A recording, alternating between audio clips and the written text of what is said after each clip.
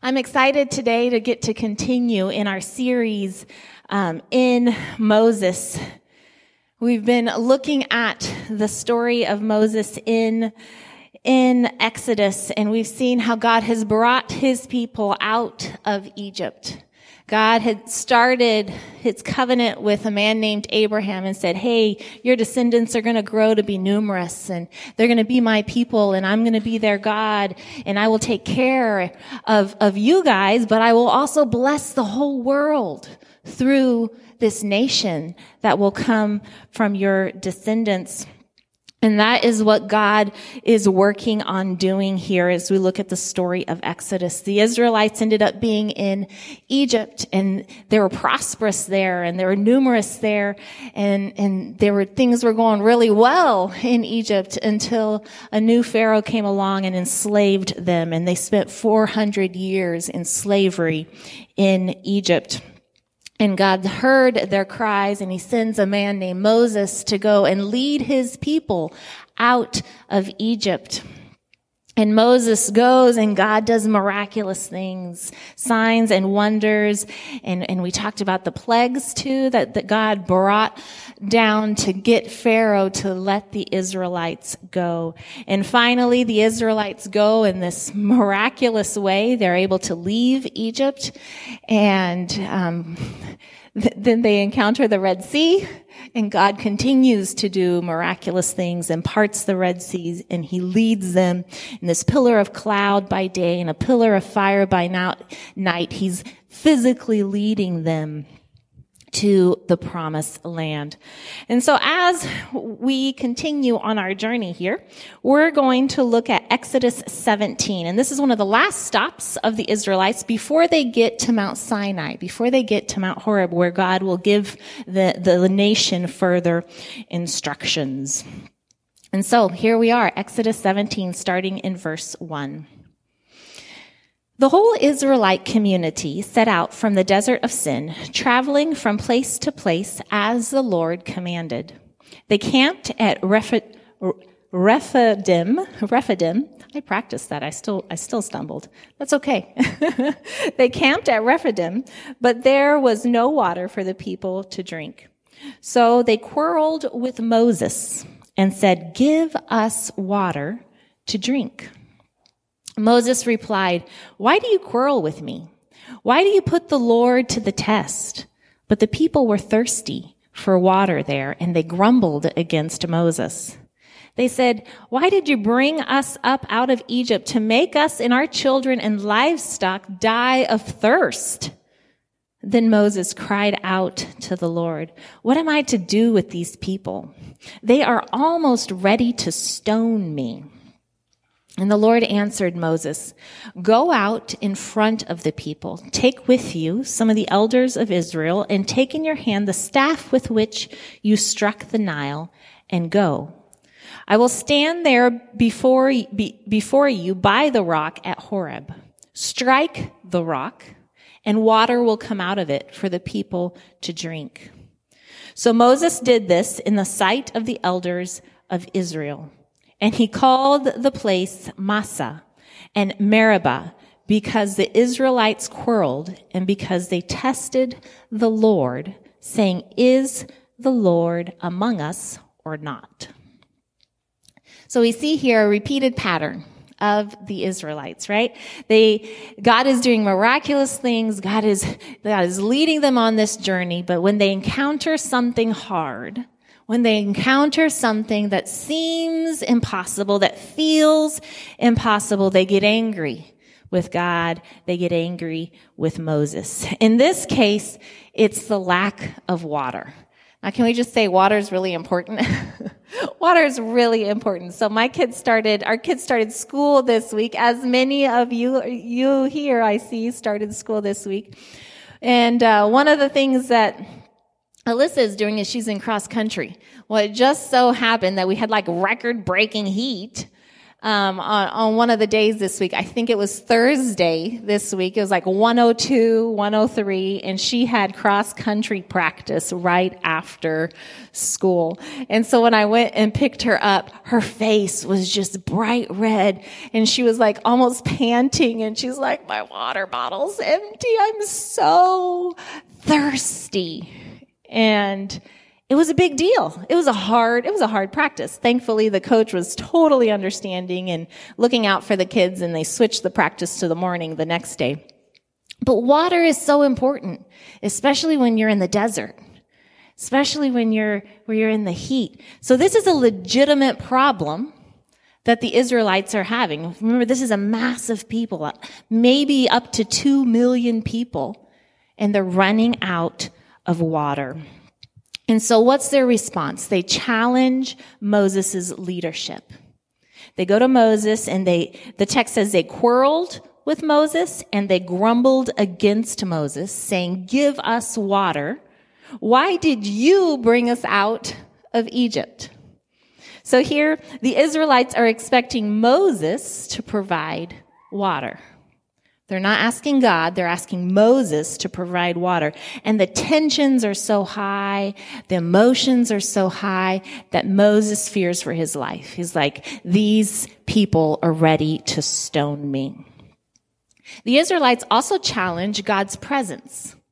They challenge God's presence saying, is the Lord among us or not? Like, is God really here? Is God really present? They're doubting whether God is with him, doubting whether, maybe doubting his ability or maybe his desire to provide water for them. Now, remember, the Lord is leading them with a pillar of cloud and a pillar of fire. So God is basically their GPS here. So they're in a place with no water, and God has specifically led them here. And so they're thinking, God, you can do a way better job than this. I mean, let me be in charge of the GPS. Like this could go way better. And so they take an accusatory tone with God and with Moses. So this is a legitimate request, but the way they approach it is quite accusatory. I don't know if this would ever happen in your family, and this is a total hypothetical situation, okay? This would never happen in our family. But say someone needs to throw away a piece of trash, and they go to the kitchen trash can, and the trash can is not just full, but it's like piled up a little bit. And they throw that piece of trash in the trash can, and it just rolls off onto the ground. I'm sure your trash cans never get that full, right? Never. It would also never happen in my family. And I suppose you see someone doing this in your household, and then they just walk away. So there are different ways to respond to that situation. One way to respond would be, hey, can you please take out the trash? Like, that needs to be done. Can you please take out the trash? Another way might be, how did you possibly not see that the trash is overflowing? Are you blind? Like, that's another way to respond to that. But do you see the difference in tone? The difference in how do we approach a problem? I was thinking about that as I was thinking about how the Israelites chose to respond to this really challenging thing, this really difficult thing. A few years ago, I was listening to a few of Andy Stanley's leadership podcasts, and I remember Mike and we had a long conversation about this one. But he has one podcast that I went back to today where he talks about healthy teams and healthy churches, and his whole point is to choose to trust and to choose to be trustworthy. And so I went back and I re-listened to part of this podcast this week, and he describes how in a team or in a family, you can broaden that. In a community, there are always unexplainable gaps between what you expect a person to do and what actually happens. So, he gave the example of you're sitting at a meeting and the person you're supposed to be meeting with is late. So how do you respond to that situation? Do you respond by assuming that, oh, something must have come up, like they'll be here, we'll figure it out? Or do you respond with frustration and, oh, that guy's, that person is just not doing what they're supposed to be doing? And so he talks about when you have these unexplainable gaps, that we get to choose to fill the gap with either trust or suspicion. And I thought that was so fascinating. We choose, when we don't know, we choose to fill that gap with either trust or suspicion. And I love that concept. I want to apply that concept to our relationship with God. When God, who is trustworthy and has proven himself over and over to show up and to provide, when God doesn't do what we expect him to do, doesn't do it in the way we expect or in the time frame that we want, and we don't understand why there's that gap, do we fill that gap with trust or do we fill that gap with suspicion? Here in this story, God did not lead the Israelites to the location they were expecting, and he did not lead the Israelites to a place that had sufficient water in the timeline that they were expecting. And so they filled that gap with frustration and anger and questioning God. What is our reaction when God doesn't do what we expect in our time frame? So in this story, we can look at the Israelites and their response. We can also look at Moses. So Moses, as they come to Moses all angry, he asks him the question, why are you doing this? He points out the crux of the matter. He says, you're testing God. Why are you testing God? And this word test means to question, to doubt, to discount, to make discreditable, discount what God has said he will do. And you're testing God's presence. You're questioning whether he's even here with us and his ability to provide. Moses later calls this place Massah and Meribah. And Massah means testing, and Meribah means quarreling or arguing or protesting against God. So we see how the Israelites respond. We see how Moses responds. How does God respond? God gives specific instructions for Moses to follow. He says, go out in front of the Israelites. And in front of the Israelites is where the pillar of cloud is, where by day and the pillar of fire by night, the cloud that represents God's leadership of the people. He says, go out in front of the Israelites, take the elders as your witnesses. Those are the people making the decisions and the spokespersons for the group, and take the staff the staff which you struck the Nile, the staff that I use to work miracles through you. Take that staff with you. It's a symbol of what God has done and God's power.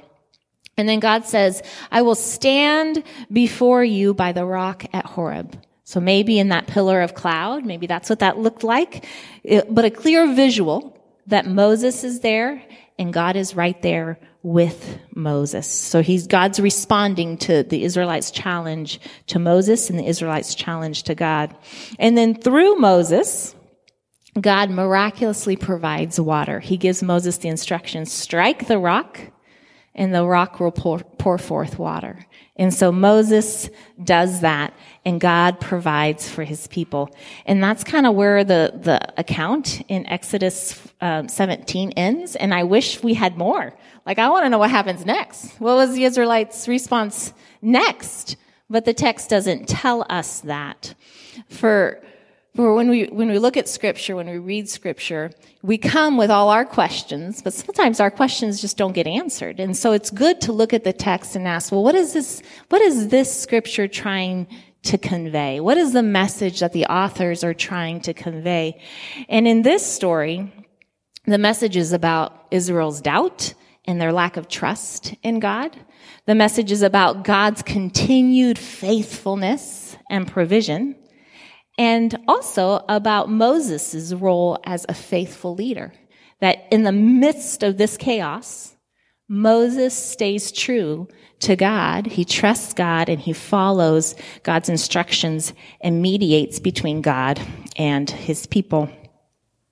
So this is a fascinating story to me.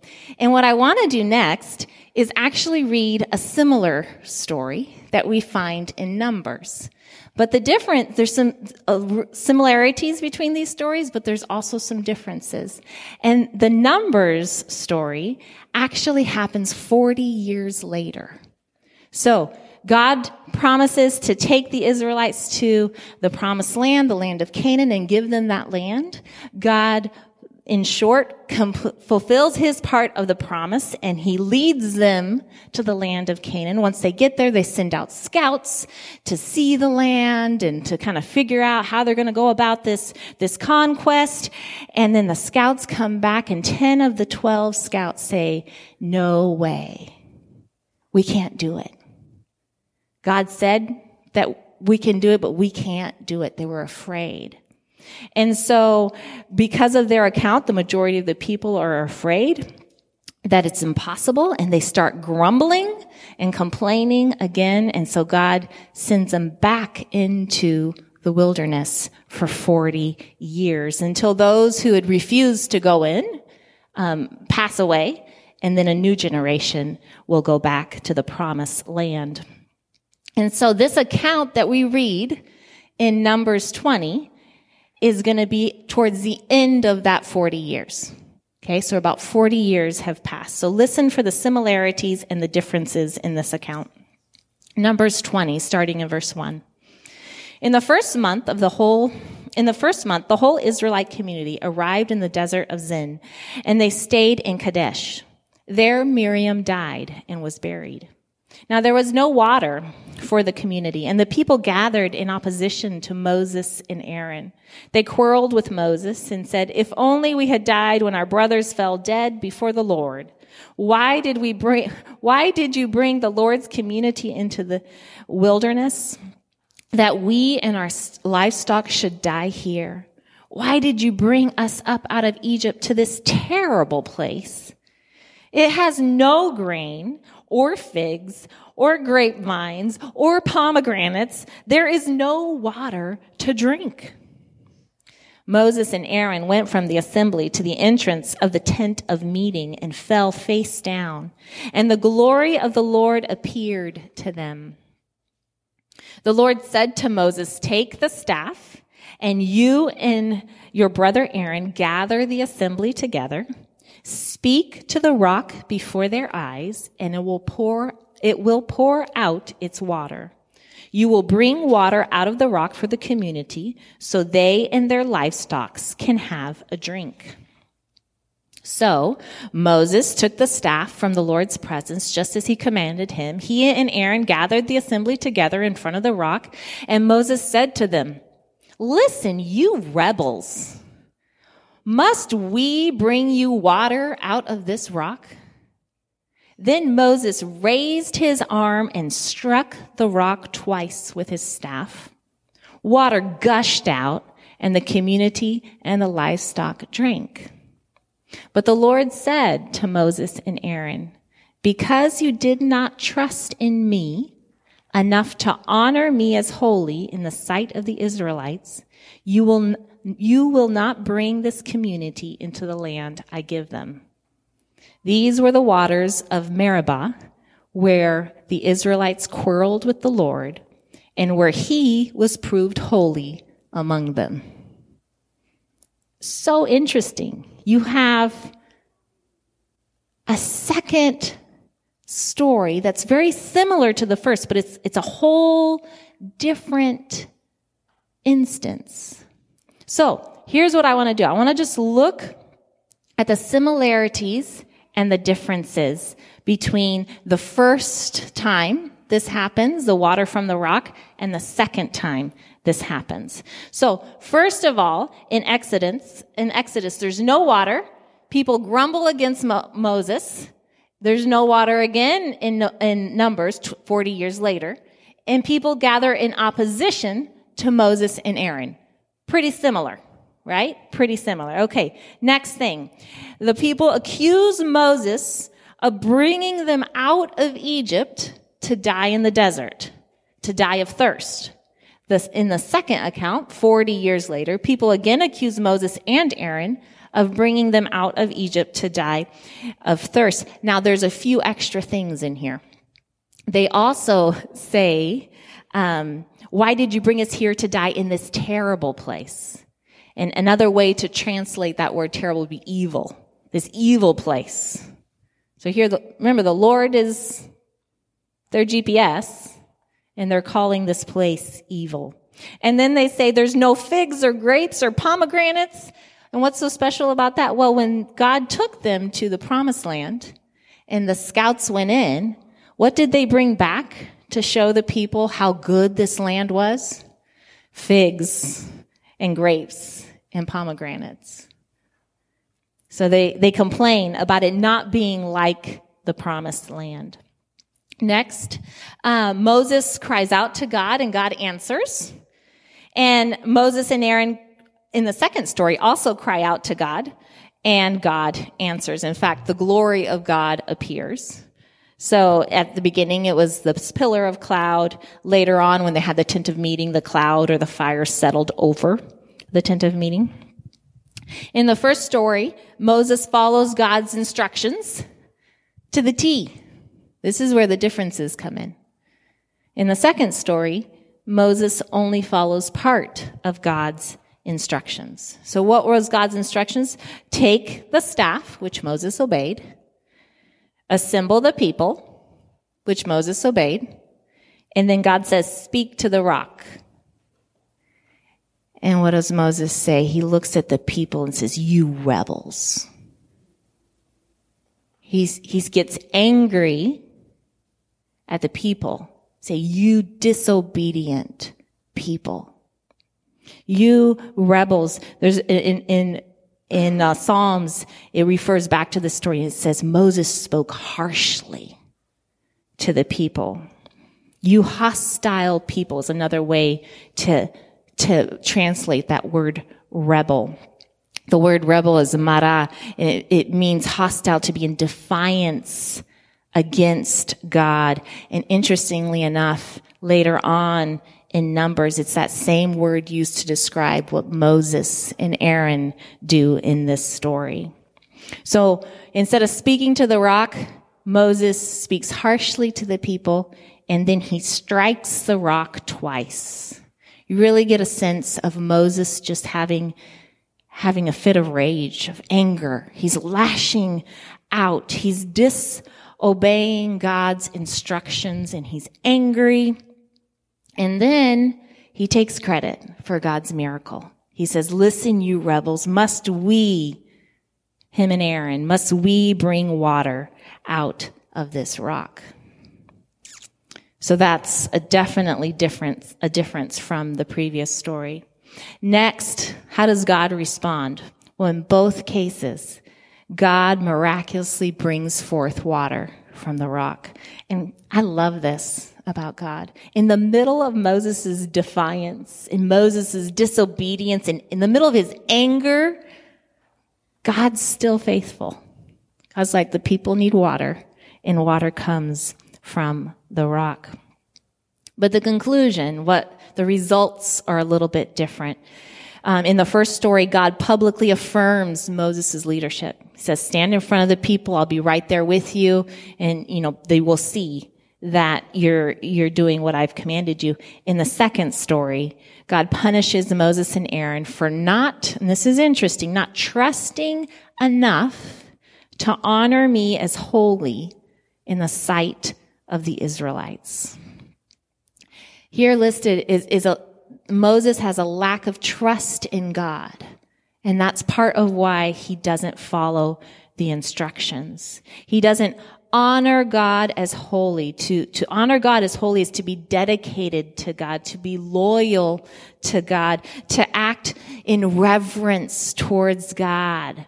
And if you're acting in loyalty and reverence and dedication, if you're treating God as sacred, then you're going to follow what God says. And so the consequence of that is that Moses and Aaron would not be allowed to go into the promised land. So if we ask the question again, what's the message in this narrative for us? What's the narrative trying to convey? Narrative's trying to show how the Israelites lacked trust in God, and also how Moses and Aaron lacked trust in God and disobeyed God. And yet, despite of all that, God continued to be faithful and to provide. The last thing I want to mention as we compare these stories is a significant detail, or a detail in here that we haven't talked about that I find very significant. It's a background detail from the very beginning in Numbers. It tells us that Miriam, Moses' and Aaron's sister, had just died. You know, the text doesn't tell us why Moses chose to disobey God, why he was so angry. And it's quite uncharacteristic of Moses. I mean, this is a repeated pattern where the Israelites turn away from God, and Moses is the one mediating and bringing them back. And so I have to wonder how much grief played a role in all this. I wonder if in his pain and in his sorrow, it was easier to be angry and frustrated rather than to trust in God's faithfulness and in God's provision. And I wonder, friends, how true that is of us. I wonder, when I look at my life, it's much easier to trust in God when things are going well. It's much easier. And so for us today, I want to invite us to consider God's faithfulness, and to consider how he provides, to consider how constant his character is. We are invited to trust in God's faithfulness and provision, whatever the circumstances we find ourselves in. We are invited to seek God, to listen for God's desires and instruction for our lives, and then to honor God with our obedience, to honor God by trusting that he will provide in this season, whatever season we find ourselves in. And when God's faithfulness and God's provision doesn't look like we expect it to look, or when we don't receive things in the timeline that we want them to, we get to choose to still trust in God, because God is trustworthy. I don't know what kind of season this is for you. If this is a really sweet season and things are going really well and it's easy to trust in God right now, or maybe you're facing some really hard things right now, some really big things, some things like the no water in the desert that feels impossible and feels so challenging. You know, life is so often not easy when it comes to relationships in our families, at work, in church, just relationships in general. When it comes to financial struggles, when it comes to housing, people looking for a safe place to lay their head at night. Right now, when it comes to mental health, all the things that can be hard and challenging. I just want to remind us that God is bigger than all those things. And God is faithful, and God is trustworthy, and he promises to be with us. And so in those things, we get to choose. Will we lean in to God? Will we lean in to trust? Or will we lean away? And will we fill that gap with suspicion and frustration and walk away? And so I want to invite us, friends, to lean in and to seek God and to trust that God is faithful and God is working even when we don't see it right in front of us, and to continually bring our struggles and our sorrows and our anger, whatever it is, and our needs before God, knowing that he sees us and that he loves us. And his plan may not look like, probably won't look like what we want. I like to bring an agenda to God. I'd like you to do this, this, and this, and that's usually not how it goes. But I do know, I do believe that he is faithful. And also, we get to be a part of a community where we don't have to do that alone. So we encourage you to come to God, and also in community for us to come to God together. Let's pray about that. Dear God, we thank you that you're a God who invites us to come to you, invites us to bring our struggles and the challenges of life to you, Lord, and that you never abandon us, but that you are a God who is always present, that you are constant, that you are faithful. And Lord, when we can't see you or feel you or experience you, in the ways that we're expecting, Lord, I pray that you would help just open our eyes and open our hearts to you, that you would help us to trust your faithfulness and your character as a good and loving God who cares deeply about us. And God, I pray that you would teach us what it looks like in all the different aspects of our lives, Lord, in our families and at work and with our friends, like just all the different aspects of our lives, God. What does it look like to both trust you and to follow you?